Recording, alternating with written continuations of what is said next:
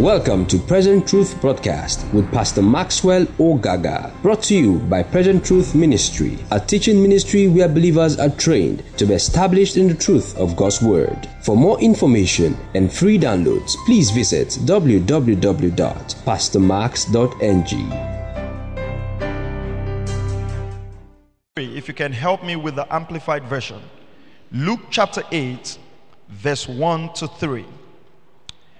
We must understand this, and this is very important. Please pay attention. Jesus operated as 100% human and 100% God. Jesus operated as 100% human and 100% God. Now, one of the things you observe about Jesus is that he did not use miraculous supply all the times he needed money. And that's very important. That is very important. Jesus did not always ask Peter to take money from the fish mouth. Neither did Jesus always multiply food. That means, please listen carefully to this, you are going to have miracles of provision in your ministry, but they are not going to be daily. So the day somebody will walk to your church and give you 1 million check, it will not happen every month. Miracles are God's intervention in the midst of emergency, but you have to have a system of finance. Are you following what I'm saying? So Jesus did not always have to have miraculous supply. So how was the ministry of Jesus funded? Now Jesus had a money bag, right? Now we realize that Jesus did not receive offerings.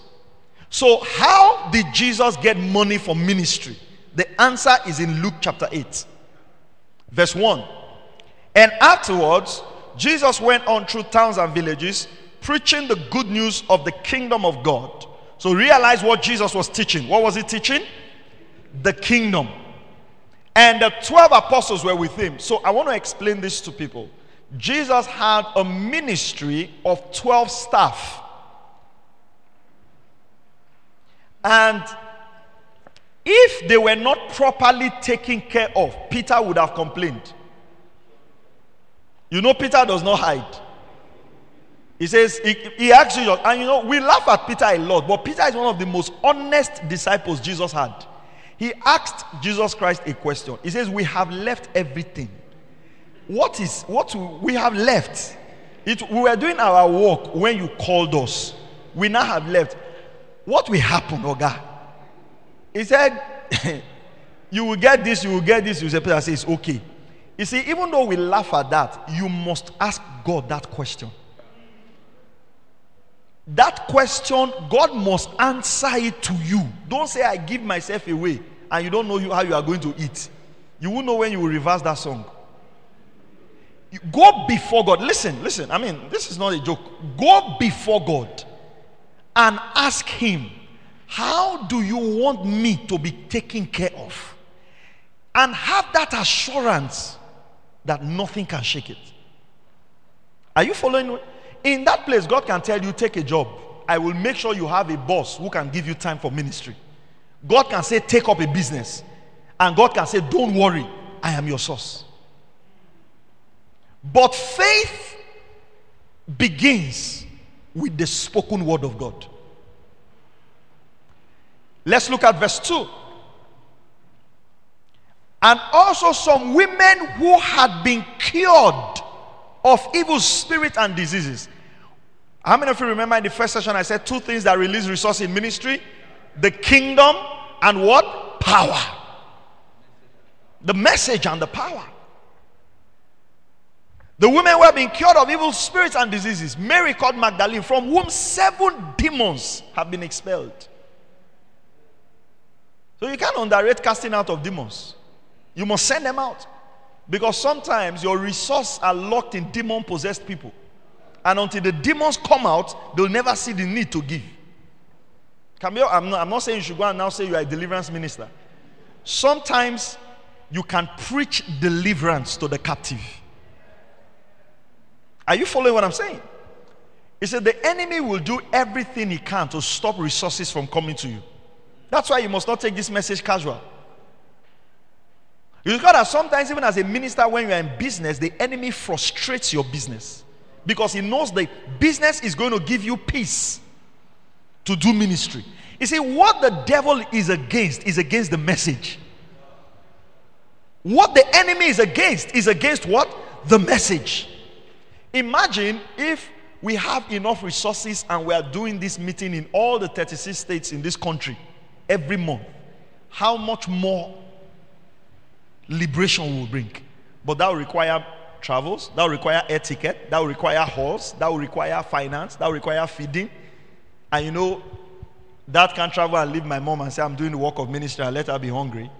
Then you will come back and you will forget that God has called you. You know, if your wife is not properly taken care of, you will not do ministry well. I'll talk about that. We're going to be very practical. You can't be doing ministry and there's no food at home. There are things you must pay attention to. Your house rent. Your house rent.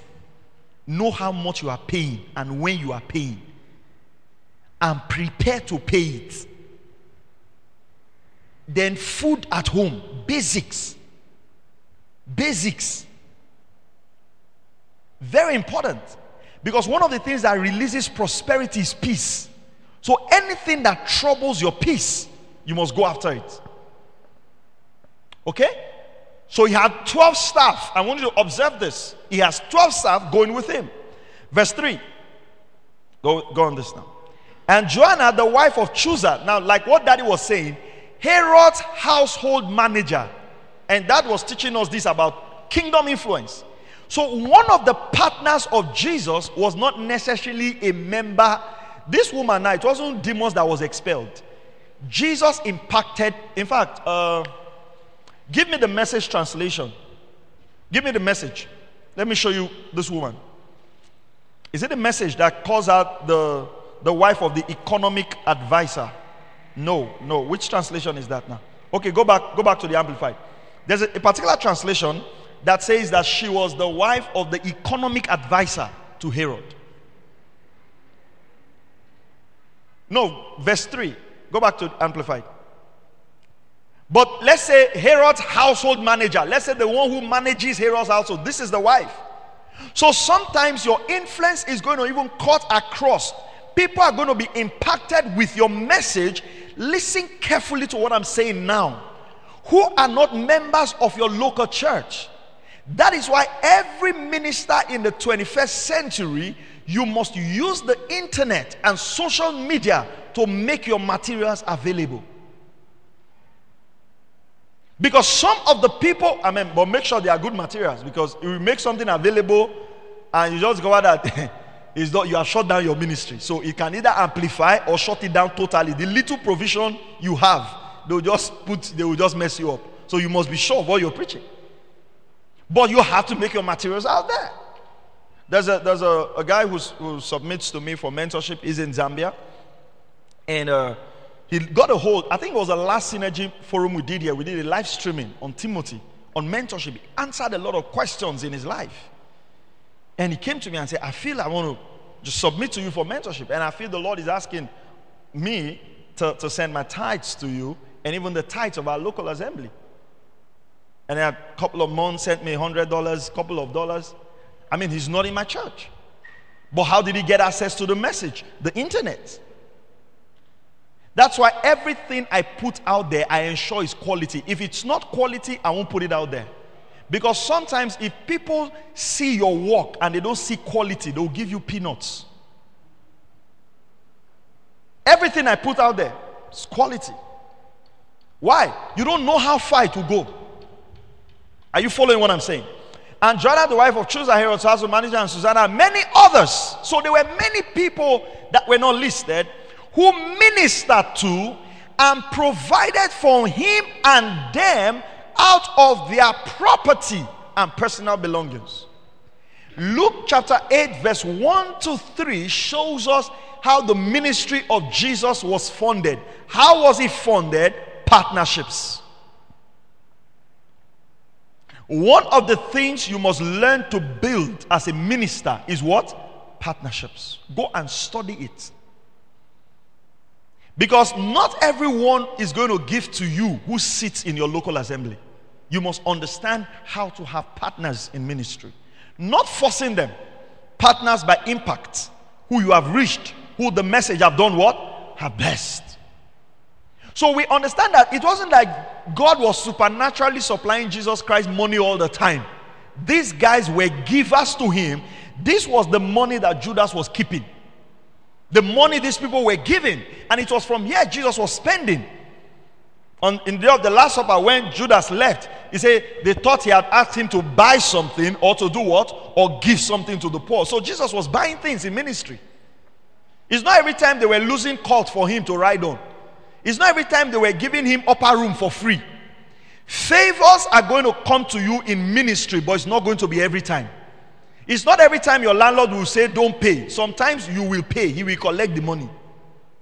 So don't build ministry with the illusion that you would always have miraculous supplies. You have to use your brain. You have to be systematic. We're going to talk about that. Are miracles valid? Yes. Will they come? Yes.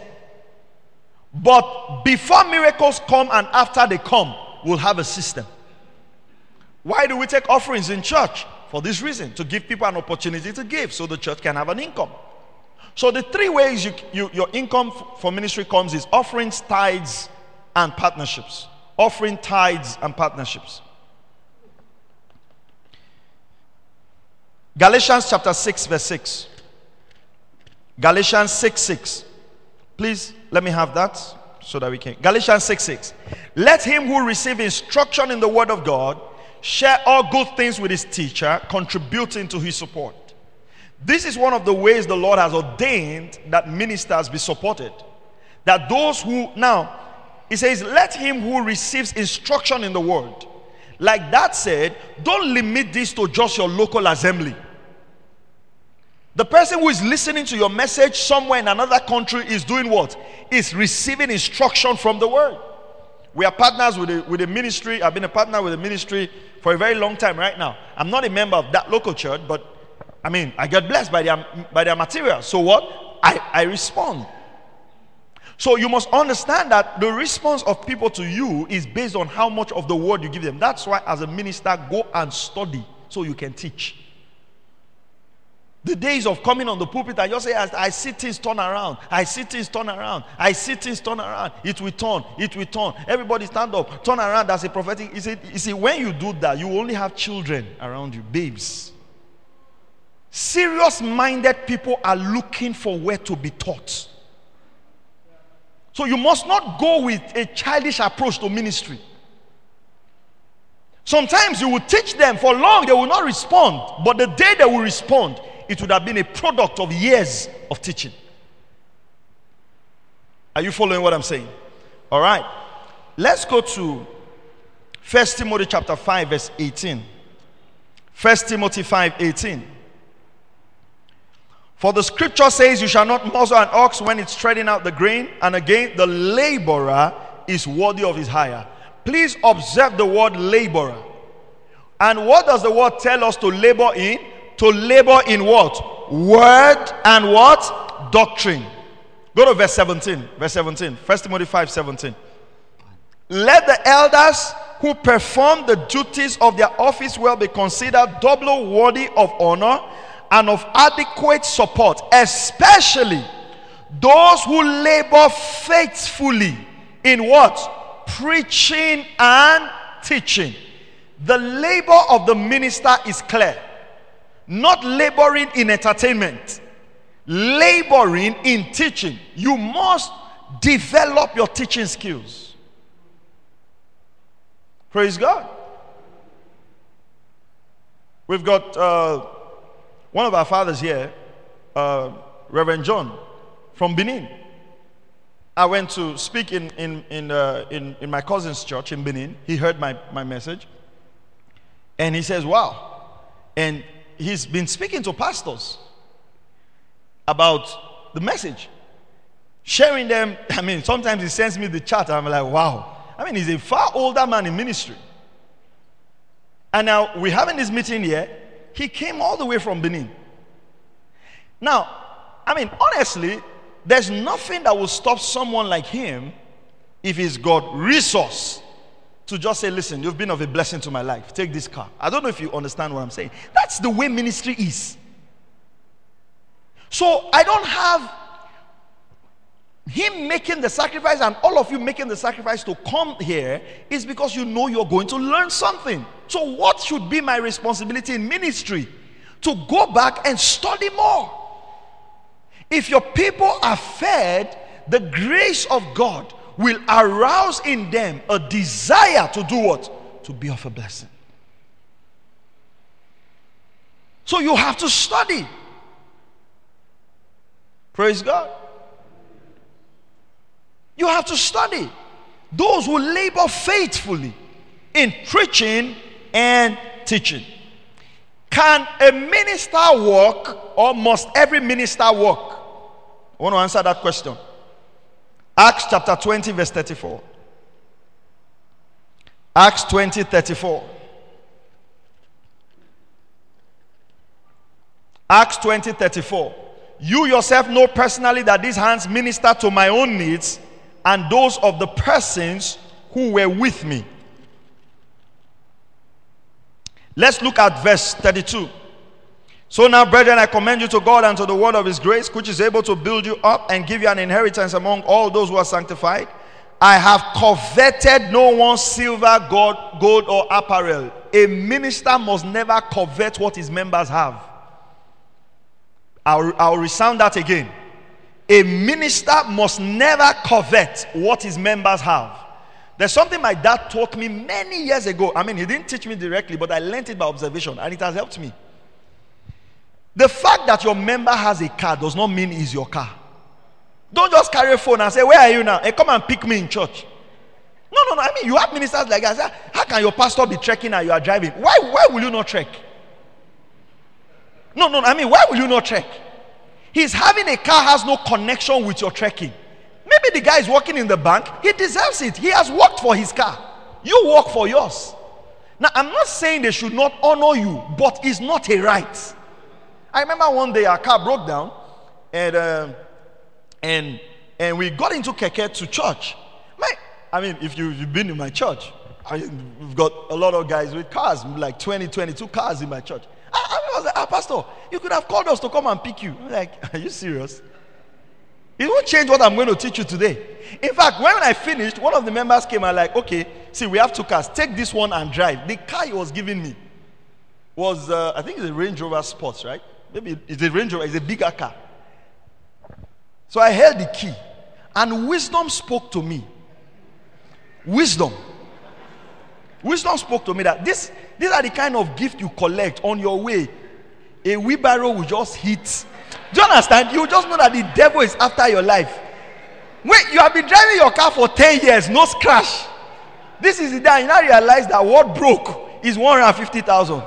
So I told him, I said, I appreciate the honor. I thank God that you people love us.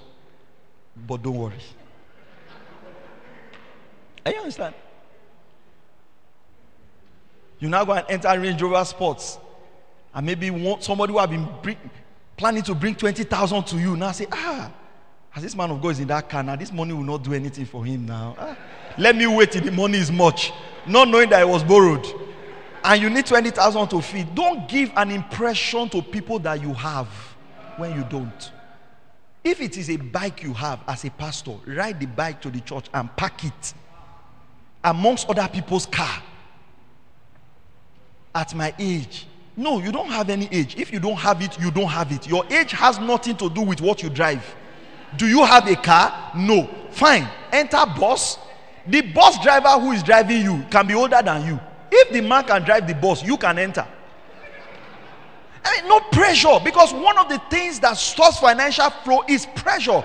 Listen carefully to me. Pride will stop supernatural supplies. Pride. Paul says, though poor, yet making many rich. He was not making a statement of faith.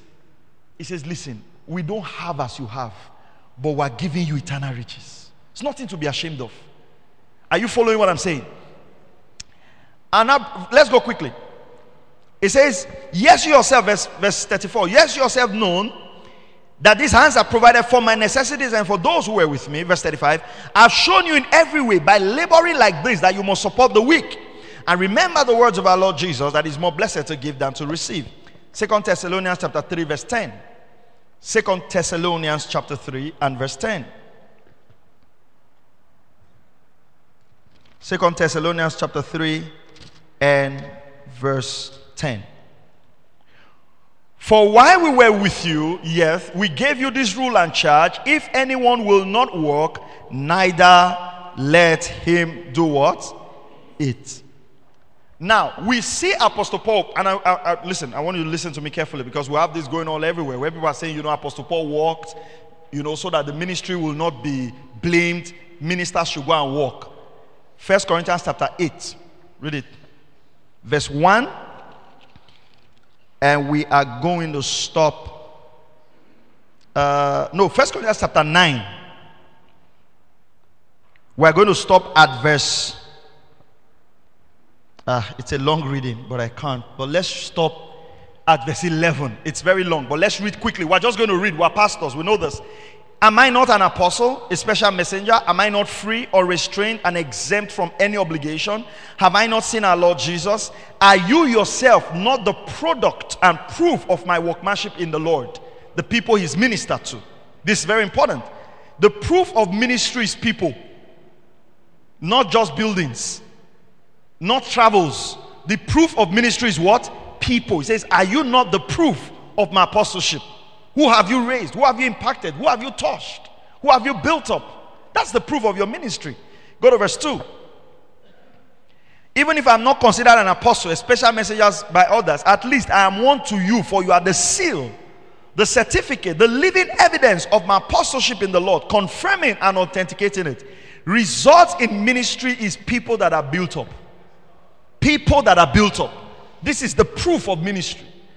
Verse 3. This is my real ground of defense, my vindication of myself to those who would put me on trial and cross-examine me. Verse 4. Have we not the right to our food and drink at the expense of the churches? So Paul was not working because he had to. He was working because the churches refused to minister to him. Let me explain this to you. You can be a very good minister and people don't minister to you.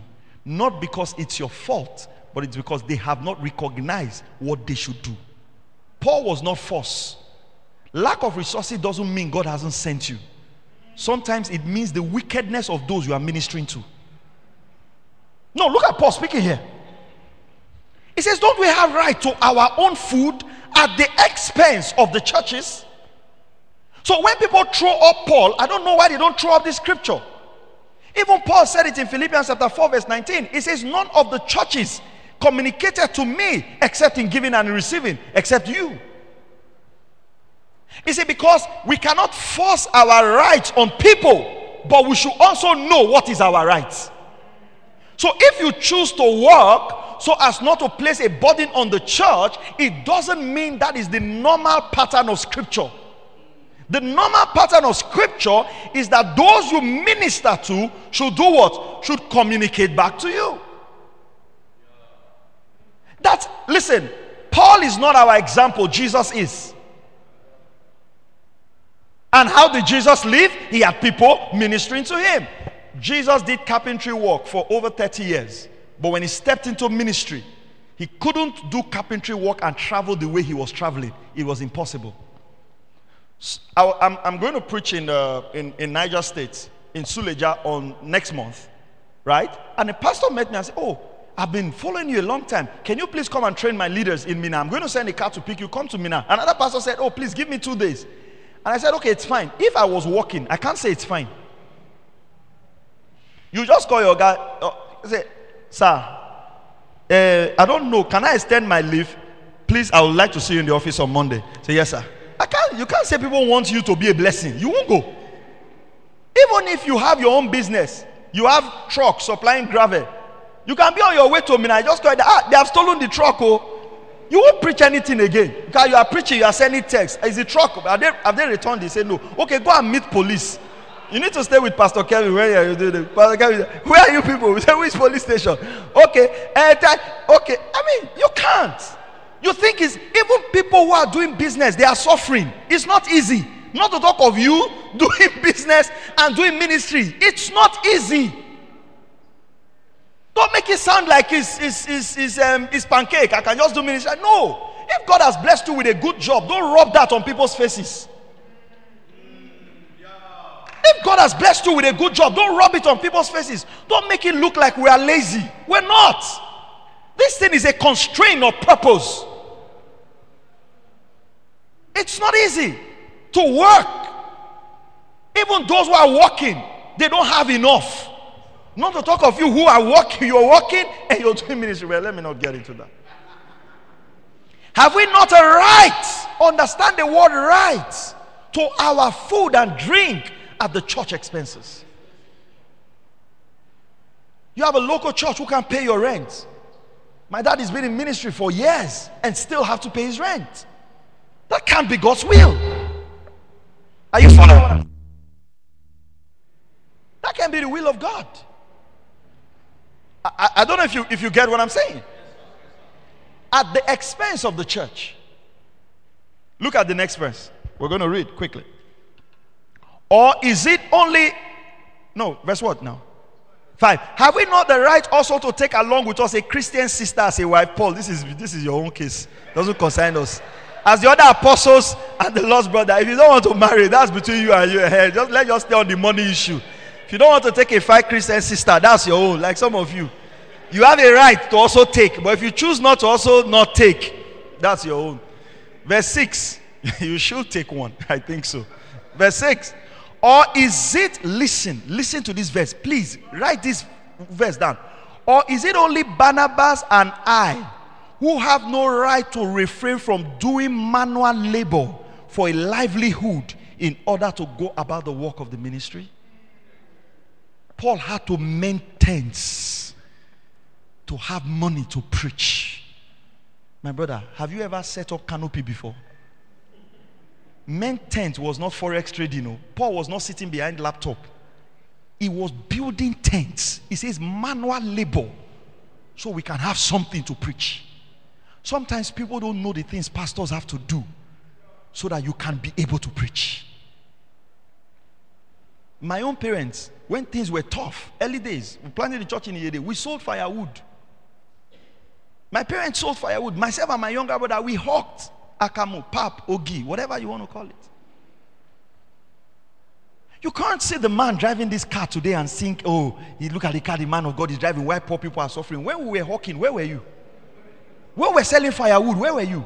How dare you judge people's increase when they have gone manually for the sake of the gospel? Do you know how much of the things that should have come to me as a child went to other people's children just because they are members of the church? Sometimes people don't know what we have to forego so we can do this work. And it should be clear. You should know your right. Even though we don't push this on people's face, that is where you go before the Lord in prayer and say, Lord, you know I have a right. And if these guys are not meeting that right, it's up to you. Sort it out.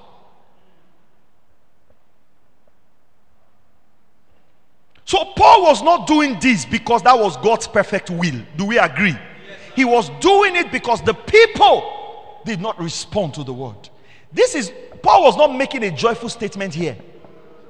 It's almost like out of anger. Am I not your pastor? Even if I'm not a pastor to everybody, I'm a pastor to you. What nonsense are you talking about? You understand? Don't have a right to marry. Maybe the guy didn't have money for traditional marriage. Maybe it was an Igbo girl Paul wanted to marry. When he looked at the list that Ejikeme brought, he's like, can't marry your daughter. Let's go marry someone else. Are you following what I'm saying? You pastor a local church, the water you drink is from your pocket. Your light bill is from your pocket. Your fuel is from your pocket. Paul says, can't we have even water to drink at your expense? Look at verse 11. Verse 7. Consider this. What soldier at any time serves at his own expense? Who plants a vineyard and does not eat any of the fruit of it? Who tends a flock and does not partake of the milk of the flock? If you say this in the 21st century, they'll say, he's an armed robber. Look at Paul, verse 8.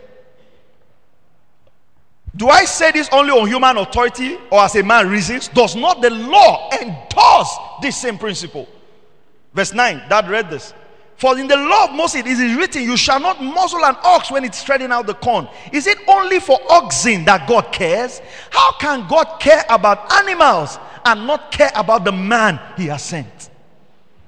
Look at this verse. Verse 10. Or does he speak certainly and entirely for our sakes? Assuredly it is written for our sake. Because the plowman ought to plow in hope. What is the hope? Let me keep teaching this, my people. One day they are going to grow up. One day they'll be able to pick the bills. One day they'll be able to support. Let me just keep teaching. You plow in hope. And the thresher ought to thresh in expectation of partaking of the harvest. There's expectation. It's not a wrong expectation. It's not a wrong expectation.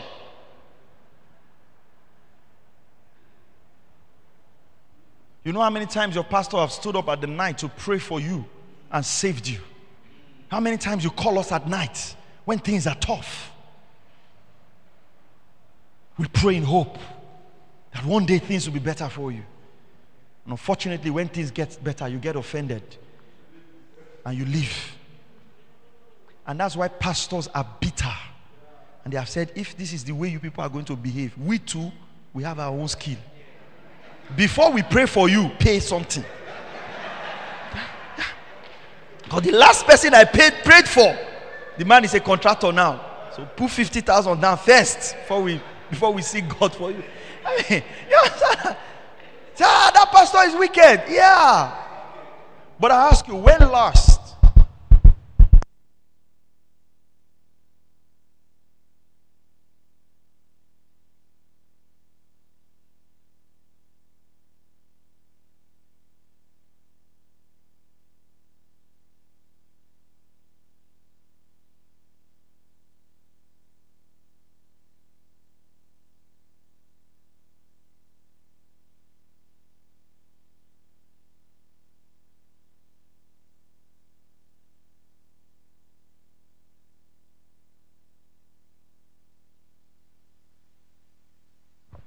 All right.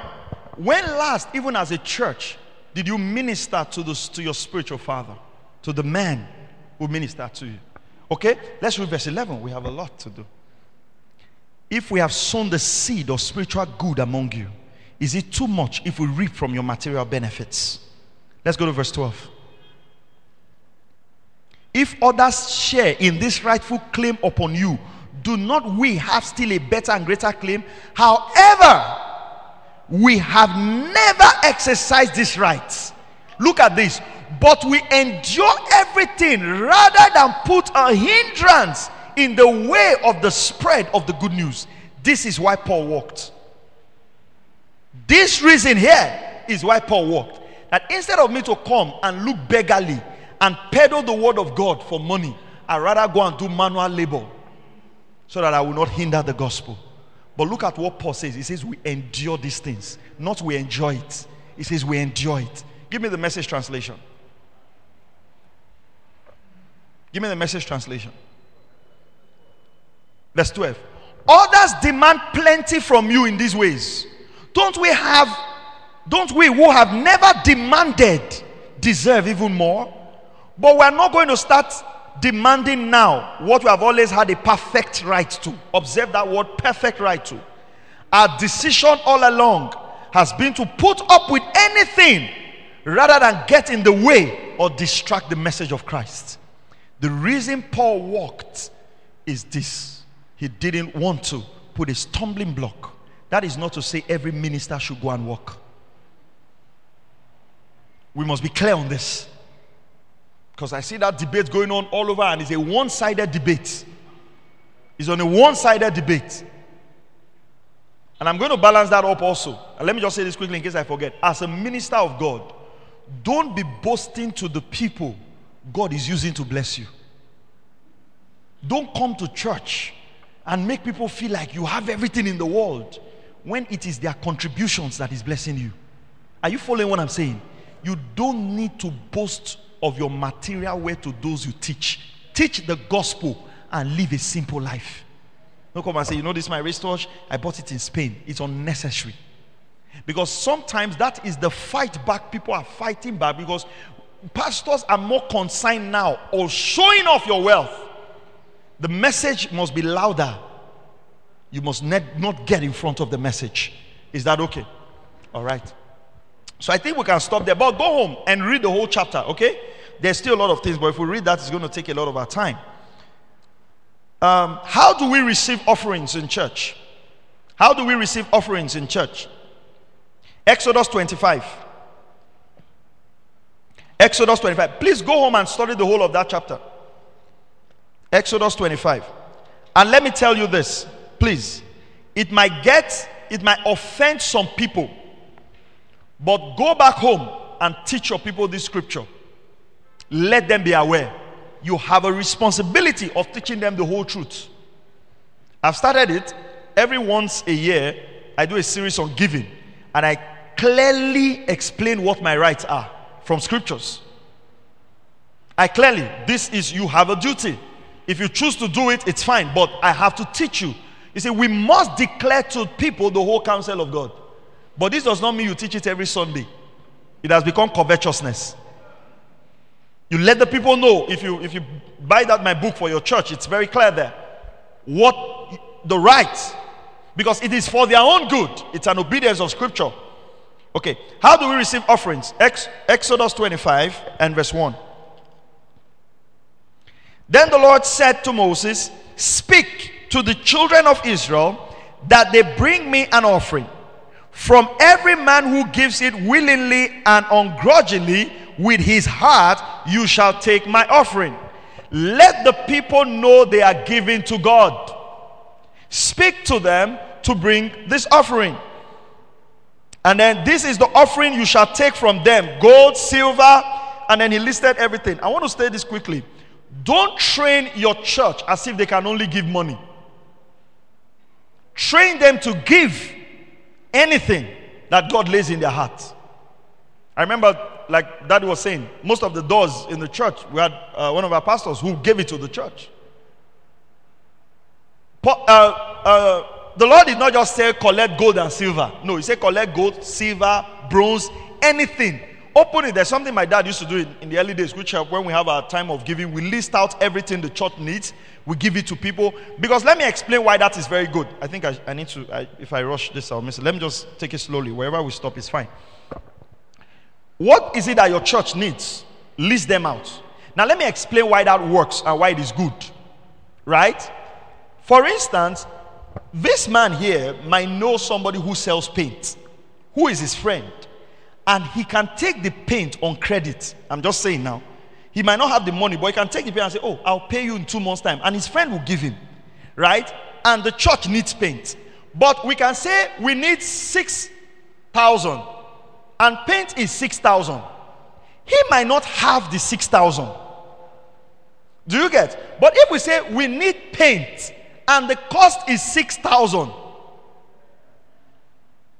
you understand? We have given you an option of you can either bring the paint or do what? Or bring the money for the paint. So always let your people know, especially when it has to do with infrastructures in church, what exactly do you need?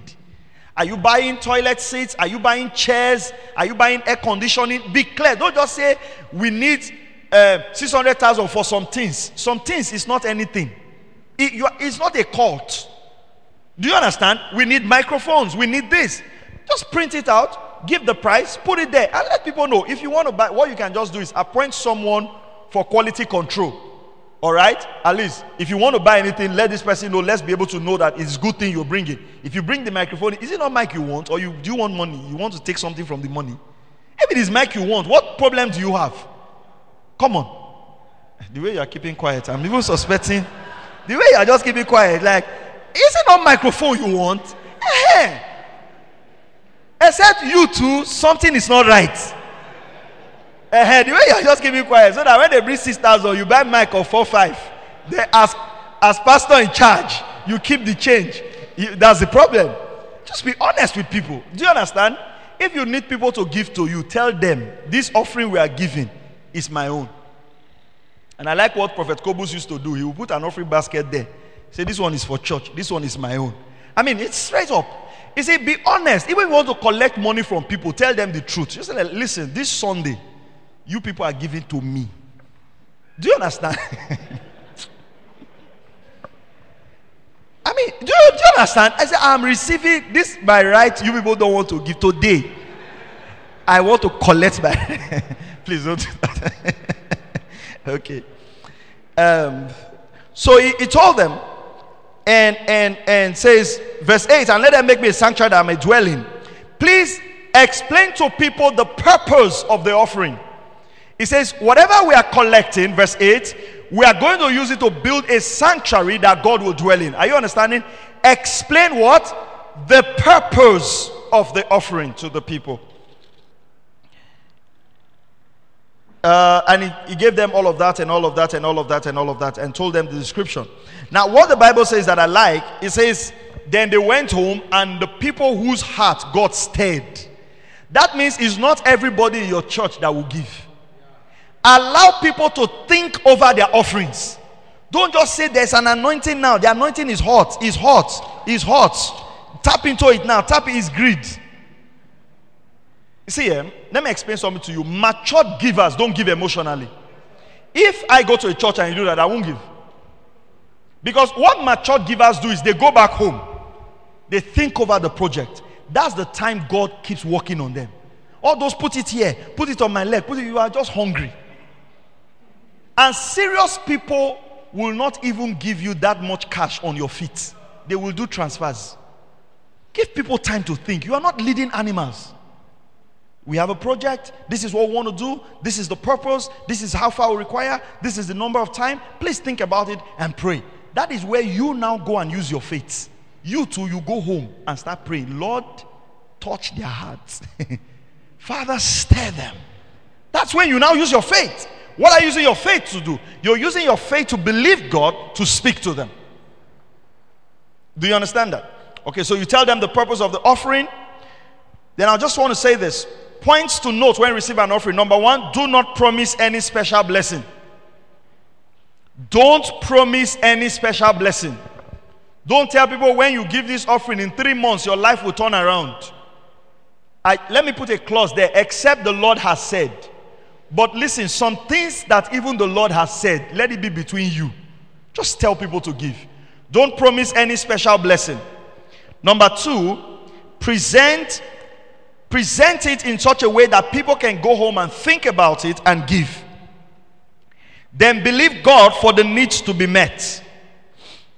Stand in faith for the funds to be received.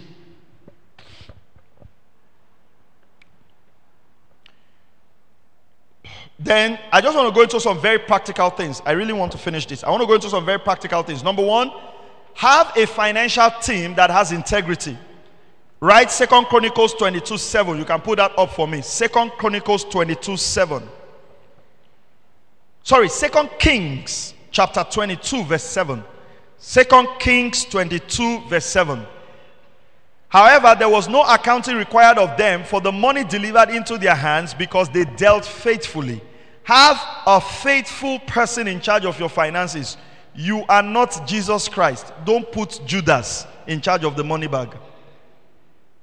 Check for faithfulness. Are you understanding what I'm saying? 2 Kings 12:15. 2 Kings 12 verse 15. 2 Kings 12:15. Moreover, they did not require an accounting from the men into whose hands they delivered the money to be paid to the workmen, for they dealt faithfully. Please always choose faithful people for your finance. It's very, very important. The Bible contains more than 2,000 verses about money. 50% of Jesus' teaching was on the topic of money. 5-year study that led up to 2013. Now we're going into the practical stuff now. 10 to 25% of the families in churches are the ones that give. 10 to 25% of the families in churches are the ones that give regularly. If you have a church of 100 members, your consistent givers will be about 15. That's the reality. This is research. Now, we're living the place of financial supplies now. Do you understand? We're living the realm of faith now. We're going into the practice of it now. So if you have a church of 70 people, only about 7 to 10 people will give consistently and regularly. So the first thing you do for your church finance, before I go into personal finance, have what you call strategic planning. As a church, what's your strategic plan? For me, as a minister, one of the things that I look into very early in church is a property, landed property. That can be your overall goal. What's your strategic plan? Number 2, what is your realistic revenue projections? Realistic revenue projections. So, what I have done in my own life, I have examined our church over 3 years. I can tell you the months people give more. So let me use my local church for example. People give more. Our giving increases February, March, April. That's where we have the bulk of some. Now let me explain something to you. Except a miracle happens, our highest income in church is these 3 months. February, March, and April. And the reason I've studied it now, the reason people give February, March, and April is sometimes by December, after people have spent a lot in December like January, they make a commitment. It's like part of their new year goal is to give more to God. You know, everybody sets all of those goals. And then they are a bit relaxed. And then they, happy. God's taking them to the new year. They are just happy. So whatever I receive February, March, April, I know that's going to be the highest we'll get throughout the year. So I always build my capital project to enter into February, March, and April. Because at that time, people are willing to respond. So if I have a building project, I usually start all my building project around that period. Hope my church members don't get this message. Then I realize our giving drops around June, July, August. Because they are preparing for vacation. And long-term holidays. Children are going to be at home. So the things people will buy, home lesson and all of that takes in. Then around September, new school term starts. So between June to September, our income drops. Then it picks up again November, just a bit. Then it drops in December because people are preparing for Christmas. Then it picks up February, March, and April. I know how much comes to us in a month, minimum. How much comes to us in a year. So I have an idea of our annual income. So all our budgets are within. Now this is minus miracles. Oh. Do you understand? You say, this pastor doesn't have faith. You don't know what I'm talking about. God gave you, he said, he who wants to build a tower must first do what? Sit down. It is Jesus Christ that said that. The same God who said you shall have what you say is the same God who says you should sit down. So you obey both scripture. While you are confessing, you also sit down. Do you understand what I'm saying? You are confessing, you are sitting down. You are confessing, you are sitting down. So I have these projections. So we now have a strategic plan as a church, what we want to. So our church, in 3 years, our strategic plan is infrastructure development. By 2019 December, our church facility will be completed. So we finished our church facility. We are building the parsonage now. By December, we should finish the compound. So our goal is that the first 3 years of our church will focus on infrastructure. What that means is we reduce the number of programs. I don't do a program that is more than 100,000, bringing in the guest speaker and everything. I won't do it. Why? Because the cap for my programs is 100,000. By upper year, we can lift that cap because we have finished our infrastructural project. You must not do anniversary. It's not a commandment of scripture. And you can shift your anniversary. You are the one that fixed the date. You can unfix it. You must not do church program. In the early days of my church, I only brought people who were my friends, who could preach for me for free, and who could stay in my house. If you can't stay in my house, that you must stay in a 5-star hotel, we will get to you, but not now. We are still building. Do you understand? You can't be doing anniversary every year. It's not a must. God will not punish you if you don't do it. Let your people know this year we are not doing anniversary. We are using the money to buy sound system, and God will not be angry. The 150,000 you are using to do anniversary, take it to the market and buy good sound so that your people can hear what you are saying, so they can give. It's not, you must not do programs. So you do your strategic planning, you do your budget, you do your realistic revenue projection, how much comes in, then you do your budgeting based on that. Then you have oversight and accountability. How's the money going to manage? Communication. This is big. Communication. Learn to tell people thank you when they give. Even though it's your right, be grateful. Don't let people give and you're always making them feel like they're not giving enough. Don't come to church and say, I'm beginning to watch you people. The way you give, God will open a hole in your pocket. No, you're ungrateful.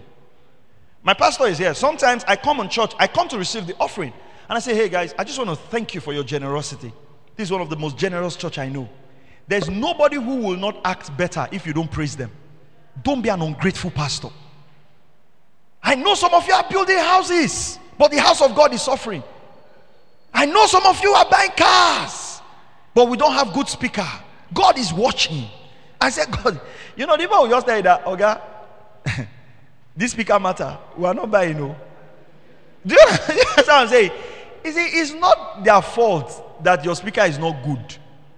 Do you understand? Don't carry anger and rebuke even the good ones that are making. Sometimes, even if you know what your members are going through, just as you have challenges, they have challenges. Encourage them, prop them up, give them a vision. Be prepared for financial emergency. Every church should have a savings account. Please try to have a savings account. Try to save.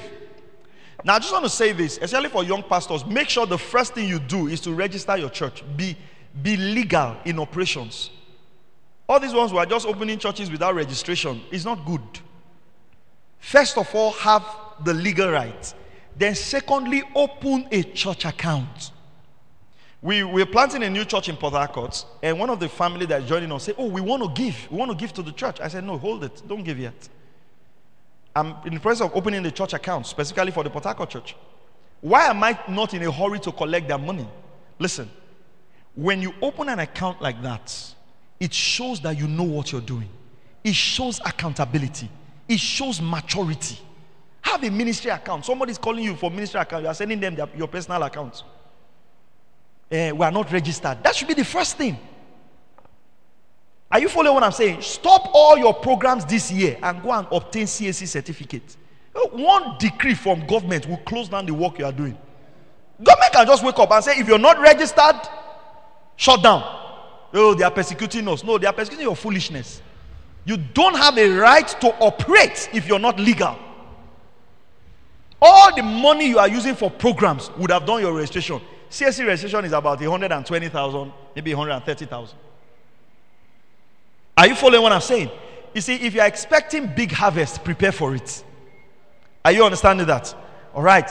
Now, there's a reason I said that. I just want to say this before I move into personal finance. It has been observed that this generation gives more through transfers than cash. So let me give you an example. As a person, I don't carry cash. I don't. All my banking platforms are on my phone. So when I go to churches where they only receive offering by buckets, I hardly give. I had that problem when I was preaching for you. I didn't carry money. Do you understand? Even when you go and buy things right now in the shop, people tell you what? You can transfer. Am I right? So I hardly carry cash. So you must envisage that. The younger generation, the way it's taking me like close to 1 year, I'm training my church now. We are really de-emphasizing cash and more of transfer. Even sometimes I'll be around, I'll just get an alert, 500 naira, 300 naira. And I'm happy about that. Do you know why? That guy who transferred 500, if he was to give in church, he will not give 500. So right now, even the small kids who don't have money in our church have picked it up. I've encouraged my church guys, tithe through transfer. All those traditions of all the tithers, come to the front. Come. Raise your tithe card. You see, no serious person will do that. I'm honest with you. Are you following what I'm saying? You know why some people don't tithe? It's very simple. By the time the money come and they are waiting on Sunday to pick tithe card and bring the money is gone. So when you train them to transfer, immediately they receive it. What happened? They just transfer to the church account. So as in my local church, for example, we receive offerings almost every day. Because people just, you understand, people just give. Some just see 2,000, 2,500, 17,000. All through the week, the young guys are just, some of the bus conductors, as they get their 2,000 for that day, they just transfer 200. So that 200 will not make it to church. You are in the 21st century. Grow up. For some of you, you say people should dance to the front. Train your people. They won't do it here. No, you haven't trained them. And the fear of losing the small change in the bucket is keeping you from bigger harvest. Are you following what I'm saying? Train your people. See, train them not to be event givers. Not just giving on Sunday and Wednesday. Train them to be givers by nature. Sometimes I'll just see the alert. Somebody just paid in 4,000. Somebody just paid in 5,000. Somebody just paid in 6,000. It's like that. It's fine. That's how people. So try to go electronic in your giving. Have a bank account. Put it up every time. Encourage people. Write it down. Give anytime. You can transfer. Just make it. Encourage them. 8 reasons why people don't give. Number 1, they don't have a home church. Like Daddy was saying, marketplace people who don't go to any church. So they don't give. 8 reasons people don't give. They don't have a home church. Now, please listen carefully to me, pastors, please. These 8 reasons I'm giving you are researched reasons. Okay? So what you need to do is to check any of these reasons that you think you can work against. Like you can, this is the reason people don't give. But if we do this, people can now give, then you work on it. So number 1, they don't have a home church. There's really nothing you can do about that one. Number 2, they don't understand the concept of giving. Most people just grow up giving. Most people grow up giving change as offerings. Because when they were going to church, what happened? Their mother just looked for change. And so they didn't grow up with the culture that offerings are important. So you have to teach them. That's why my little book is good. Teach them. Number 2, they are not committed to the mission and the vision of the church. Where your heart is, there your treasure will be. So if a man is not committed to the church, he can be coming to the church but will not give. So you can have 100 members, but in real sense, only 30 people are committed to what? To the vision. So what do? You have to teach your vision. You have to sell your vision to them. What God is asking you to do.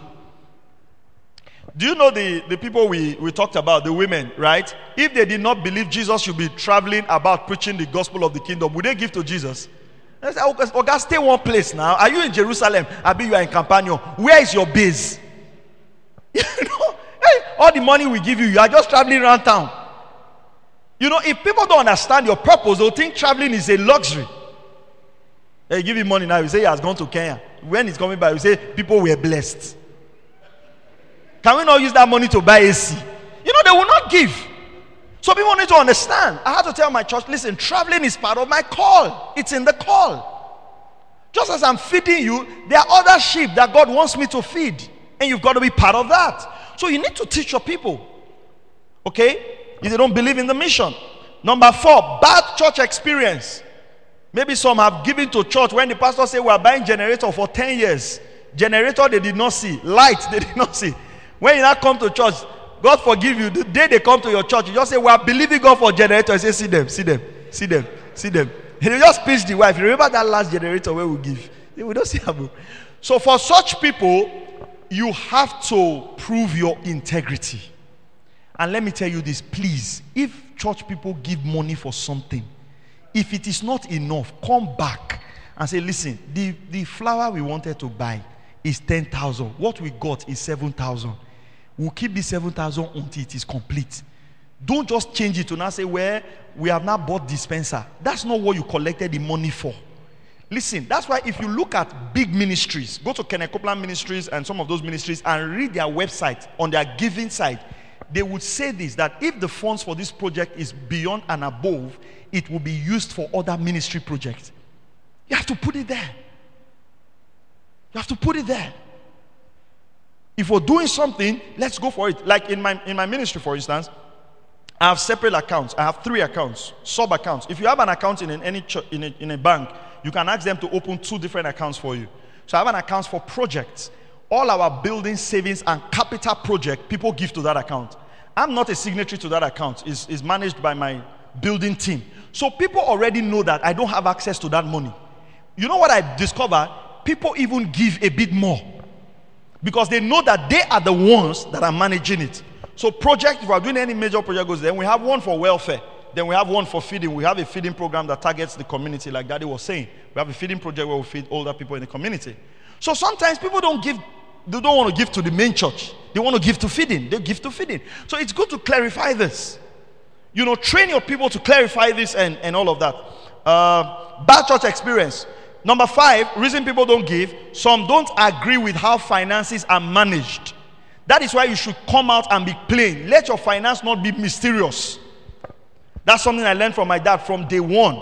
Let people manage the finance. Let people know how money is being used. For instance, in my local church, people know I don't set my own allowance. It's the board that set my allowance. Okay, let people just know. Let it be a level of transparency in the church finances, at least for the matured ones. Number 6, people are unemployed, so they don't have resource. Number 7, people support other ministries. Listen, let us be honest. This is the 21st century. People listen to a lot of preachers. Don't deceive yourself that you are the only one they are listening to. So sometimes why your own finance is dropping is that they are sowing to other churches. They are sowing to other pastors. You understand? So that's the thing. The funds are split now. It's not like in those days where people don't have access to other ministries, and other ministries have online accounts and everything. So sometimes that's why you should also make sure you are blessing your people, because they can be coming to your church physically, but the real person who they listen to is on their phone. Their resources will go who they listen to. You say, I have 100 members. In reality, you might have only 5. But it's not right. You should be committed to your local church. I remember one time, one guy, I used to invite him to church all the time. He would tell me that, no, that he's following the live streaming of his church. He's following the live streaming of his church. Just follow live streaming. One day he called me and said, Pastor, there's an emergency. So what's the problem? That he needed me to come and pray for something. So I told him, I said, what will happen now is that you will go online. You go online, you will log on to that live streaming. You will now send a message. I didn't go. If everybody was doing live streaming, will I be there? No, I didn't go. And if God is offended, God has forgiven me. It's a long time. If he's offended, that's his problem. You are doing live streaming and people are coming to listen to me every morning. Then I will now be the one. You have a live streaming pastor. I will be the one handling emergency while you are doing live streaming, pastor. I'm not part of that arrangement. You go online, log on, and tell them that you have an emergency. You can say what you want. That's not my business. The last reason why people don't support is that they think others will do it. So everybody in church assumes that everybody is giving. Do you understand? They just assume that those guys will get car, see money. You know, people can just calculate how much of your offering. All these people 7, maybe like 50. No, just make a 60. And they don't know. You understand? So you need to teach your people that, listen, you don't need to think about what other people are giving. You do your own giving. Be explicit about that. 5 minutes more and I'm done. Your personal finance. Number 1, learn basic accounting. Unfortunately, as a pastor, you might have to go and learn about finances from secular people. Last year, I perceived that I wasn't managing my finances properly. And I do well with finance. And you know what I did? December of that year, I took an investment course. It was 20,000, 3 days on WhatsApp. I saw it on Facebook. I took an investment course. I bought 6 books on finances, not Kenneth Hagin. I bought real financial book that talked about asset, liabilities, income. I sat down the whole of December last year, I think. Yeah, last year. The whole of December last year, I read financial books to put my house in order, to learn about investment. And I did my first investment in January. It was a 6 months investment. And by about June or July that year, I think I was somewhere preaching, when they sent me an email. And my investment, the 2 investments I did, yielded 200 and something thousand. Then because I took that investment course, I realized that one of the investments will not be... There's money, but that first money is to draw you into it. So when I understood it, I just told the guy, Pastor, we can reinvest. I said, no. Give me the profit and give me everything back. Not doing again. You know, that's where covetousness. Yeah, just this one that has come home, so. Because just give me everything. He said, no, man of God, this thing. I said, no, I don't need too much. It's okay. Just give me capital, even the registration form I use it. Just give me everything. Did you understand that? But if I didn't have that knowledge in December, I wouldn't have made that decision. The parable of the talent is a parable of investment. There's no revelation to it. It says, make business till I come. It didn't say wait for the rapture. It says, while you are waiting, he said, go and do business. And you know what Jesus Christ told that guy? He says, at least you should have kept my money in the bank. At least. So the minimum level of investment God expects from you is savings. Listen to me, pastors. Don't say the Holy Spirit will teach you. If there is a malam that knows how to make money, humble yourself and go and sit down and say, oh God, teach me this thing. Go for financial seminars. Read financial books. Because what happens in ministry, and because of this, it has helped me a lot. One time, someone gave us some amount of money. It's quite much. Just say, Pastor, I sow this into your life. I just told my wife, this money, we won't touch it. Let's go and open a bookshop. So I told Daddy when the money came, we just went quickly, we opened the bookshop. And we've been running that bookshop for 4 years now and started collecting profits from that bookshop. That guy who gave us that money that time, he hasn't given us that kind of money again. If I have just 700,000, wow, go and buy chicken. What is it? Turkey. Turkey has oil. 2 cartons. There's sow seed, plant seed everywhere. Change your wristwatch, buy iPad, buy tie. You know you'll be wearing that tie on a hungry stomach. You know you're like, Pastor, you are not adding weight, not knowing that you are starving. And people think you are fasting. So in ministry, money comes in circles. You must understand the wisdom of Joseph. That the years of abundance is not for consumption. It's for what? For reinvestment. So listen, as a pastor, you can meet someone today. We just say, Pastor, you blessed my life. This is 50,000. That might be the only 50,000 you get for that person for the rest of your life. So what do? You just assume you didn't have that 50,000. Collect 10,000. Use 40,000. Plug back into investments. Let me not say all because I don't know. But most of our top ministers are mega investors. You will be the one here just doing, I tap it by faith. I tap into the anointing. Tap into the investment sense. Because for instance, if I was not teaching you this, and I didn't share my testimony of, some of you don't know that I have a bookshop. Right? Some of you, I just shared the testimony of investment with you. This is one of the many investments. When we went to Kenya, an opportunity opened up. I shared it with Daddy and we're plugging into that. Now, I'm not going to come and be telling you all of that. But you just like say, that guy has an anointing for prosperity. I have an anointing for prosperity and I have the sense for prosperity. Have both. So that when even for church, you can do something and people just give. Keep the money. Don't think it will always be like that. Let's say you do Thanksgiving, for instance. People just give 100,000. Keep it. Plan it. Do you understand? So please read financial books. Read financial books. A lot of the books are secular, but I will not want to recommend them over the stuff so that people will not say I've backslided. But go get good financial books, okay? Then know your financial health. Do a basic health. How do you have resource? How much is coming to you? What do you own? Do your financial health. What is your income? Learn the basics of finances, savings, budget, investment. Understand the Joseph circle. When big resource come, save for it. use your faith. Use your faith. Right? What I do is, this is how I use my faith. I write out what is like our expected income, expected expenses in a month. So I asked my wife, how much do you think can take care of this house for a month? So she says it. I put my fuel, I put everything together. I have an amount which we use every month. So I start believing God for it. So I use my faith for that. I know some of you don't know how much your wife uses for food every month. You should calculate. You should know.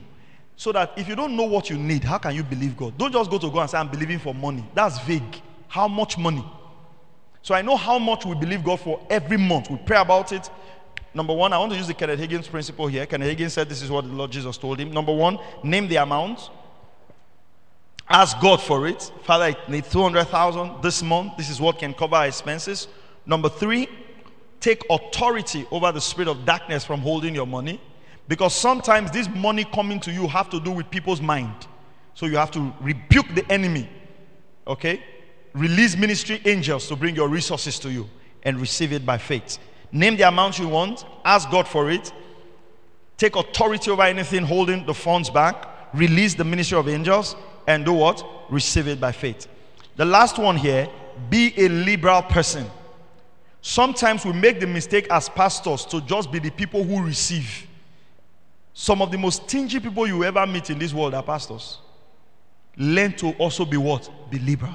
Why? Because the Bible says, the liberal soul shall be made fat. Proverbs 11 verse 25.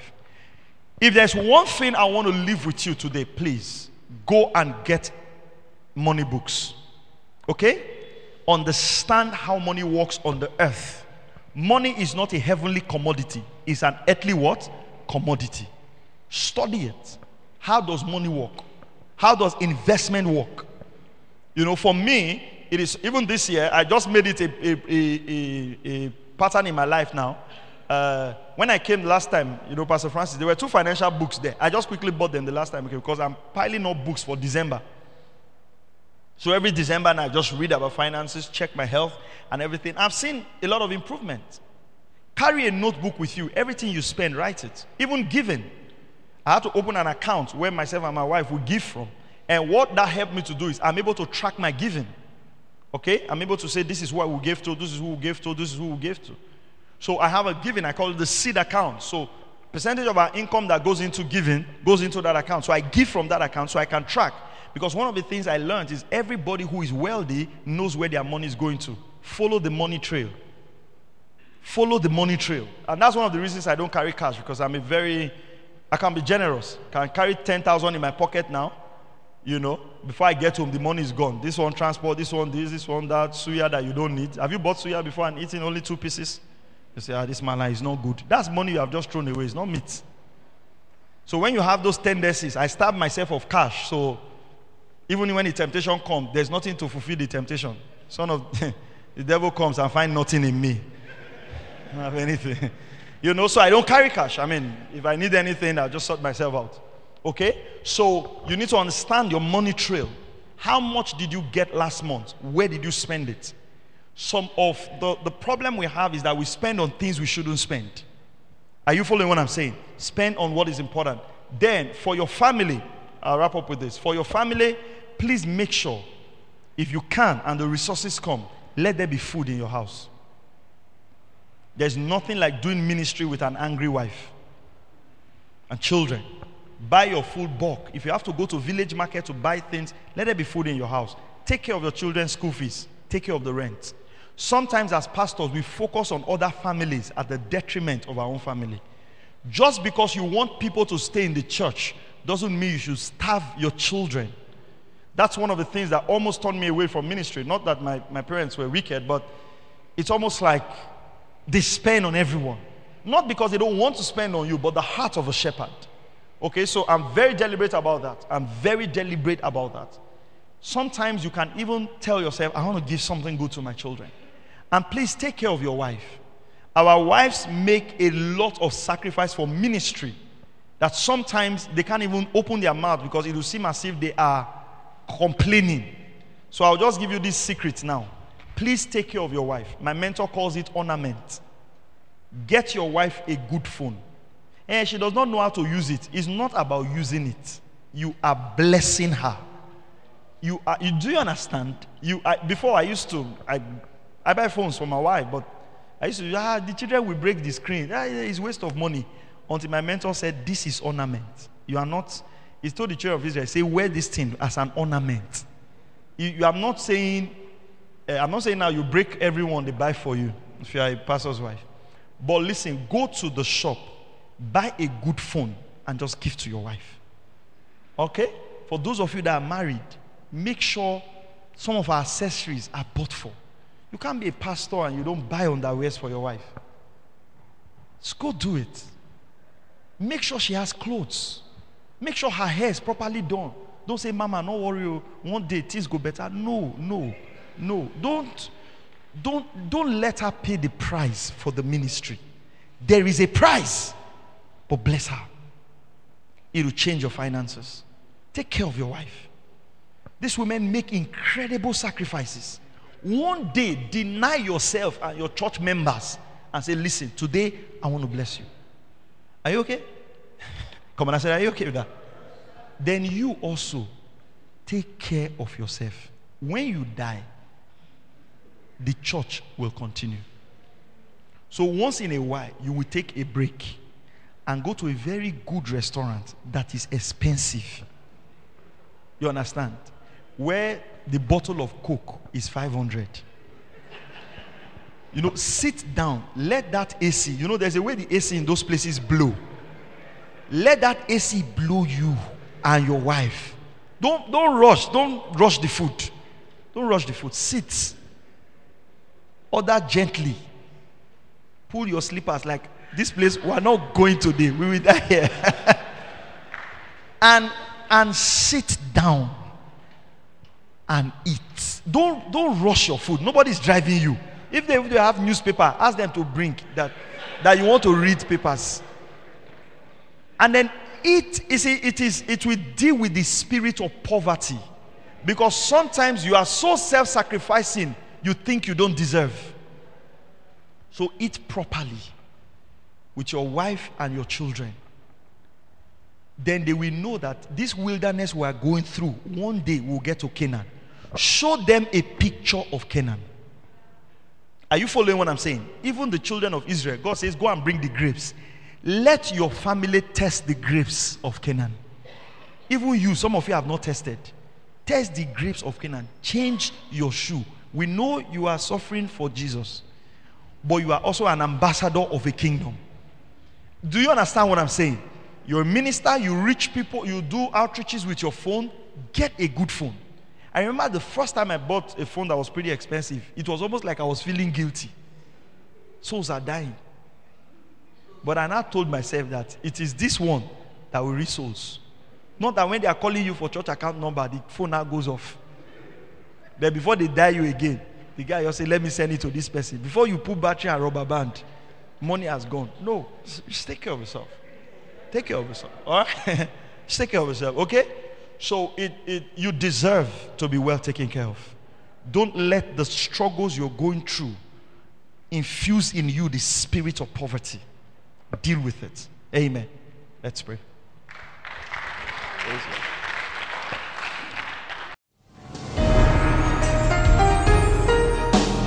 Thank you for listening to Present Truth Broadcast with Pastor Maxwell Ogaga. For more information and free downloads, please visit www.pastormax.ng. We would also like to hear from you. Send us an email, info@pastormax.ng, or call 0805 888 7575. God bless you.